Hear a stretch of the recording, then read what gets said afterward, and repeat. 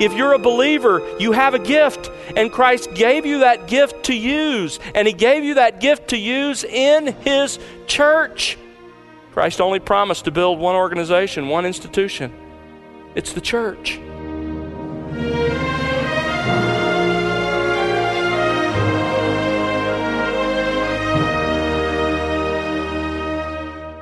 Welcome to The Word Unleashed with Tom Pennington. Tom is pastor-teacher at Countryside Bible Church in Southlake, Texas. Hello, I'm Bill Wright. On today's program, Tom begins a new 12-part series titled The Church According to Jesus. So what comes to mind when you think about church? Well, depending on where you live, it could be many things. But not every congregation may be the church according to Jesus.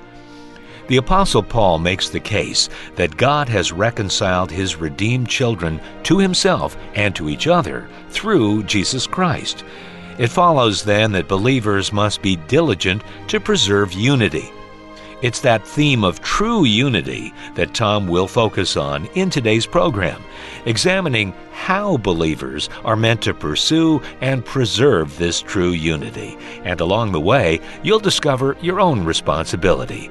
But Tom, before we begin, why is the church so very important to the Lord? If you really want to understand how intimately connected Christ is with His church, then you just have to remind yourself of two metaphors that the Apostle Paul uses in Ephesians 5. He tells us that the church is the bride of Christ, and he tells us that the church is like the body of Jesus Christ. It's impossible when you think about those two pictures to think about anything that's more closely, intimately connected to His heart than the church. It was because of the church that He came into the world in order to redeem His people for Himself.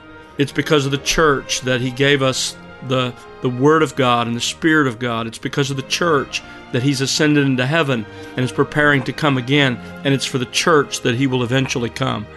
And so, nothing could be more important to our Lord Jesus Christ than His church. And what we're going to learn is that should be true for us who are His followers as well. Thanks, Tom. And friend, open your Bible now as we join our teacher on The Word Unleashed. I invite you to turn there with me, Ephesians chapter 4, and we're looking at the paragraph that begins in verse 2 and runs all the way down through verse 16. Now, the second half of Ephesians tells us that we are to walk worthy of our calling. And the very first way we can walk worthy is to walk in unity in this church, in the church that God has created. That's the theme of the paragraph. If God has reconciled us to Himself and to each other, as we learned back in the first half of the book, then we must be diligent to preserve that real unity that the Holy Spirit created when He brought us to Himself. In verses 2 through 16, Paul provides us with three means for preserving that unity among the people of God. Three means. We've looked at the first two and begun to look at the third. The first one is put on the attitudes of unity. There are certain mindsets, certain attitudes you find in verse 2 that encourage, that breed unity. Secondly, focus on the basis of our unity. Don't get caught up in trivialities. Focus on those bedrock doctrinal issues that bring us together as the people of God. And those are in verses 4 through 6. The third means for preserving this unity that is created by the Spirit is work on Christ's plan for unity. And that's beginning in verse 7 and running all the way down through verse 16. Work on Christ's plan for unity. Now, so we don't get lost as we look at verses 7 through 16 because they're very complex, let me give you the outline ahead of time under this third point, work on Christ's plan for unity, so that you have sort of a roadmap. In verses 8 through 10, there is the biblical defense of Christ's plan. In verse 7 and verses 11 and 12, you find the 5 parts of the plan. In verse 13, the ultimate goal of the plan. And in verses 14 through 16, the practical application of the plan. What do you do with this plan Christ has created? So there's the biblical defense of the plan, the 5 parts of Christ's plan, the ultimate goal of his plan, and the practical application of the plan. We're going to look at each of those as we flow through this text, all pursuing this plan in order to breed unity. The key point of this entire section is that Christ has a plan for his church. And if we will work on living out that plan, it will preserve the spirit of unity that God himself has created among us. Paul's point, as we saw, is that Jesus has the right. He has the right to create unity, to insist on unity, the right to distribute gifts to us, the right to distribute gifted men to the whole church, the right to rule his church. He has the right. And he has the right because he purchased it at the cross by a crushing defeat of his enemies. And then, like the ancient triumph march of a victorious general, Jesus, as it were, ascended into heaven, leading all of his enemies defeated behind him, and he gave gifts to his own from the spoil as a celebration of his victory. Now, before we move on to Paul's next point here, there's one loose end I want to tie up under verses 8 through 10 and the biblical defense of the plan.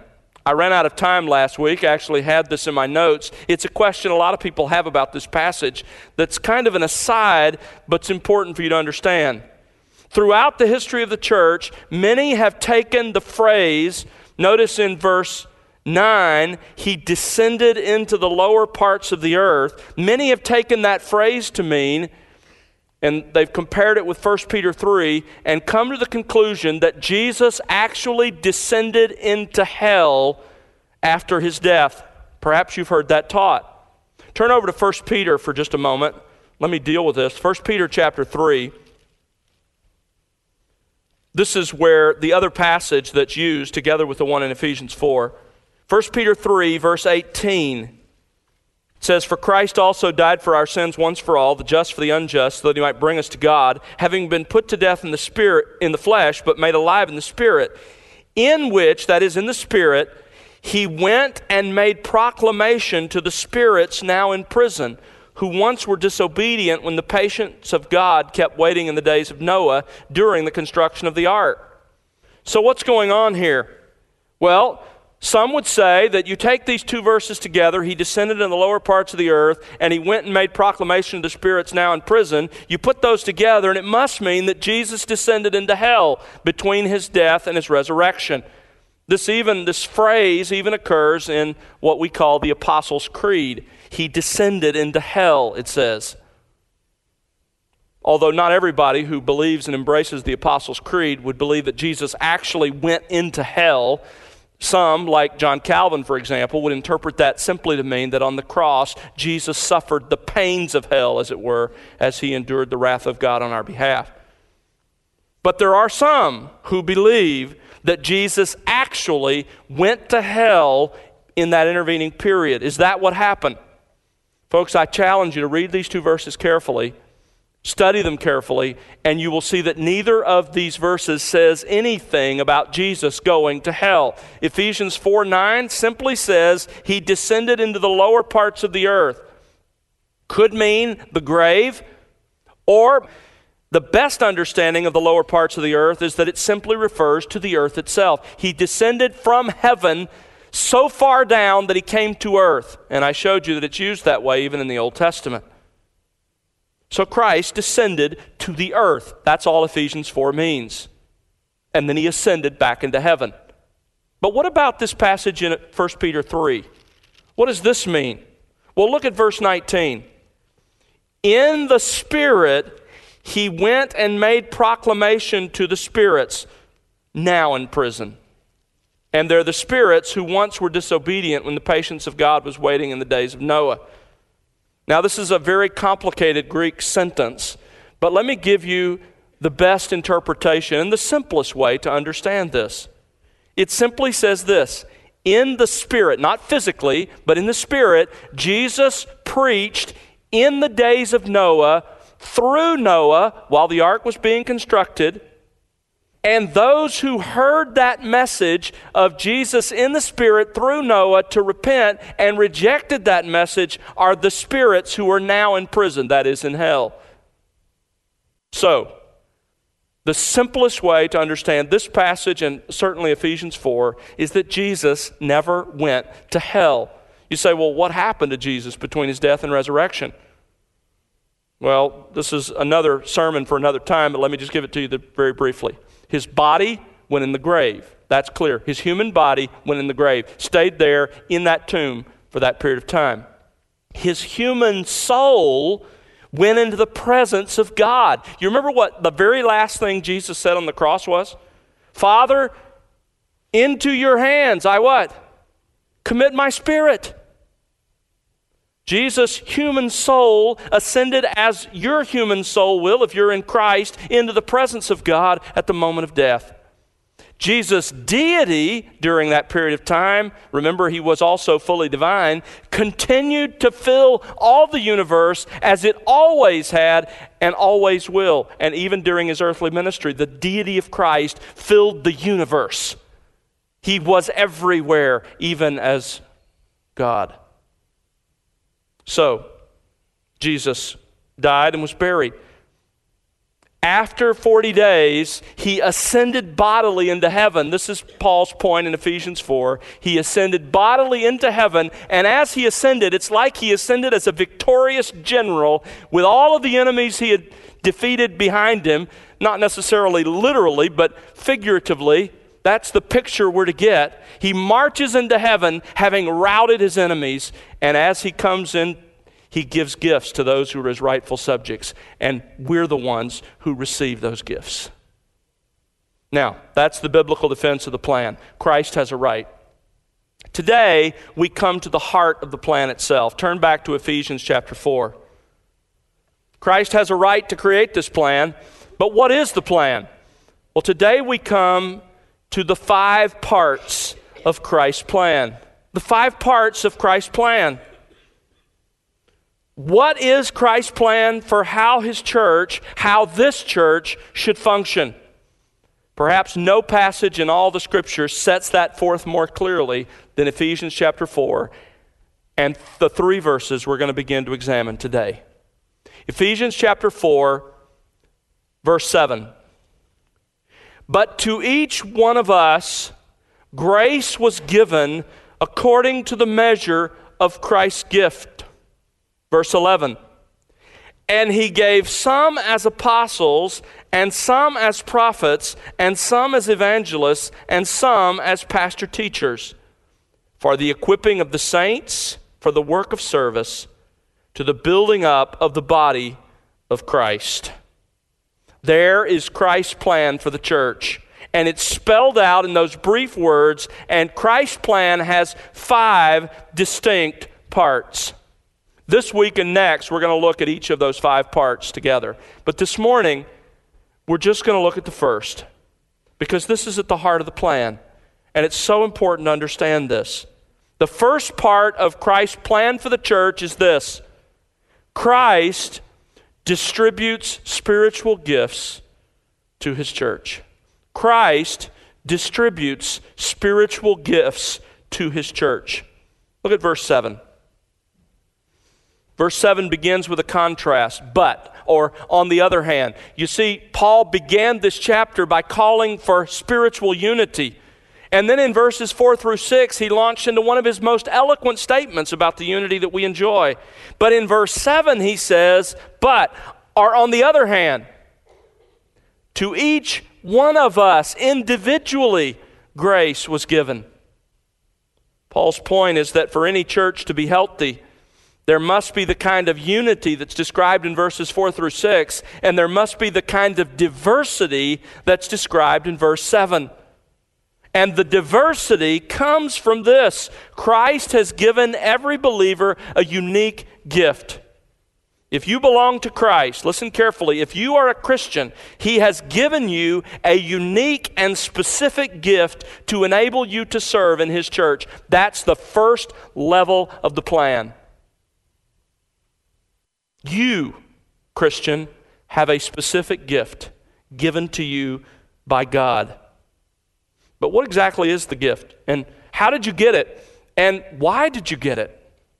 Well, those are the issues that this passage and several others in the New Testament explain. and I want to look at it together this morning. You're going to hear some things that are familiar because from time to time we have touched on these themes because they're so basic, so foundational to the life of the church. When I first came here, my first 2 Sundays at Countryside Bible Church back in 2003, we looked at this passage. So let's look at Christ distributing these spiritual gifts. What exactly is Christ's gift? Notice verse 7. But to each one of us, grace was given. To each one of us, grace was given. Now, what does that mean? Well, Paul has used a similar expression earlier in this letter that really helps us understand. Go back to chapter 3, verse 7. Paul says, of the gospel, I was made a minister, according to the gift of God's grace which was given to me, according to the working of his power. To me, the very least of all saints, this grace was given to preach to the Gentiles the unfathomable riches of Christ. What I want you to see in this passage is that Paul here is not talking about God's grace in salvation. Instead, he's talking about God's grace in equipping him to serve. Look at verse 8 again. Grace was given, what? To preach. Paul says, God gave me grace in order that I could serve him. And notice both in Ephesians 3 and over in Ephesians 4, grace was given. That's passive, the passive voice. The one who gave the gift isn't mentioned. This is what theologians call the divine passive. It's God who gave. God gave us this grace to serve him. It's interesting, in various places throughout the Scripture, all the members of the Trinity are involved in giving us the gifts we have. The Father, the Spirit. But here, Paul is especially emphasizing that Christ gave us these gifts. Notice verse 8, when he ascended, when Christ ascended to heaven as the victorious warrior, he gave gifts to men. These gifts are the expression of his victory won at the cross. So putting it all together, when Paul says that grace was given to each one of us, he means that Christ has given us the grace to serve God in a particular way. The Greek word for grace is charis. It's related to and very similar to the word that normally refers in the New Testament to spiritual gifts. The Greek word is charisma, or in the plural, charismata. It means literally a grace gift. That's what charisma means. A grace gift, a gift that finds its source in the grace of God. It's interesting, in Romans chapter 12, Paul uses charis, grace, and charisma, or literally there, charismata, together, side by side. So this gift from God that we have received is an expression of God's unmerited favor to us. We didn't deserve it. We didn't earn it. He gave it to us as an expression of grace. Clearly then, when you look at the evidence, in verse 7 of Ephesians 4, Paul is referring to what we call spiritual gifts. The tense of the Greek verb was given, described something that happened in the past. This was an event that occurred at your conversion. As a result of your salvation, God endowed you with a special gift to serve him, with a spiritual gift, with a charisma, with all of us, with charismata, the plural. What exactly is a spiritual gift? My favorite definition of spiritual gifts is this. It is a unique capacity for service given to every true Christian that he did not possess before salvation. Let me say that again. Listen carefully. It is a unique capacity for service that is given to every true Christian and that he did not possess before salvation. You see, a spiritual gift is not a natural talent. Your spiritual gift isn't something you were born with. You can exercise a spiritual gift through a natural talent. For example, Someone can be naturally gifted as a communicator and also have spiritual gifts that relate to teaching. I fall into that category. I'm told, although I don't remember it by my family, that when I was 4 and 5, I'm the youngest of 10, and I'm told that I would sit my siblings down on the couch and have a little stand there, and I would lead them in singing and then preach to them. So it was in my blood from the earliest, but that wasn't my spiritual gift. That was simply a natural speaking ability. When I became a Christian, at that moment, God endowed me with the spiritual gift of teaching. Someone may be talented at carpentry, may have learned that as a skill, and they can use that natural skill to exercise the spiritual gifts of helping others. But the spiritual gift is the gift of helps. Carpentry is merely an avenue, a natural skill through which they can exhibit that spiritual gift. Your spiritual gift is not a natural ability. And every one of us, without exception, has received a spiritual gift from Christ given through the work of the Spirit. Notice what verse 7 says. But each one of us. Paul includes himself and all of those who are reading this letter or hearing it read, and all of us who are reading it. No exceptions, but each one of us, every genuine Christian. This is the consistent message of the New Testament. 1 Corinthians 12, verse 7, to each one is given the manifestation of the Spirit. 1 Corinthians 12, 11, the Spirit distributes to each one individually. 1 Peter 4:10, each one has received a special gift. Romans 12:3, God has allotted to each a measure of faith. So we each have a gift, but it's not the same gift. Scripture makes it clear that Christ has given every Christian a unique capacity for service in the church. So what are the specific spiritual gifts that you and I can receive? Well, when you look at the Scripture, the spiritual gifts are primarily listed in two passages, Romans 12 and 1 Corinthians 12.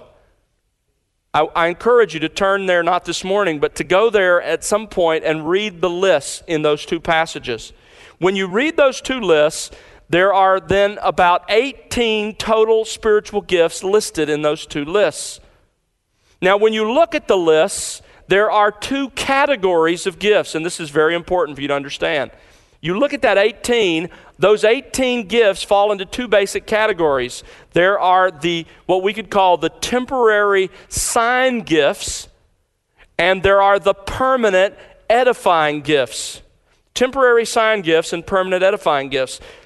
You say, why do you say some of the gifts are temporary sign gifts? Well, if you read the two lists, you will then see that the apostles practice some of those things. And in 2 Corinthians chapter 12, verse 12, Paul calls some of those signs and miracles and wonders the signs of an apostle, the seal, if you will, of an apostle. You see this even more over in Hebrews. Turn there with me just for a moment. I want you to see that there were certain things specifically given to the apostles and those who traveled with them for the confirmation of their message. And they were temporary. And you see this even in Hebrews chapter 2. Notice verse 3. The writer of Hebrews is talking about the message of the gospel, the message of salvation that we have received. And he says in verse 3, how shall we escape if we neglect so great a salvation? After it, that is this message of salvation, was at first spoken through the Lord. So Jesus Christ himself taught and explained the gospel message. That shouldn't surprise us. We read that throughout the four gospels. Then he says that same message was confirmed to us by those who heard. So here you have two more generations. You have the Lord, and then you have those who heard. Those who heard were the apostles, the eyewitnesses, the sent ones by Christ to deliver the message.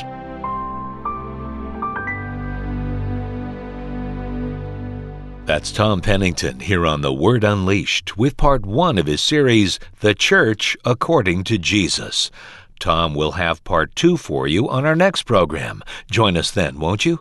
Well, it's our prayer that you'll be enriched by the expository teaching of God's Word here on The Word Unleashed. We'd love to hear your story and how God is enriching you in your walk with Christ through this ministry. Write to us, won't you? Our address is listeners@thewordunleashed.org. Again, that's listeners@thewordunleashed.org. Or you can call us at 1-877-577-WORD. And be sure to connect with us on social at The Word Unleashed. The Word Unleashed is made possible because of the prayers and financial gifts of individuals like you. Please consider partnering with us. You can find out how to do so by visiting thewordunleashed.org. That's thewordunleashed.org.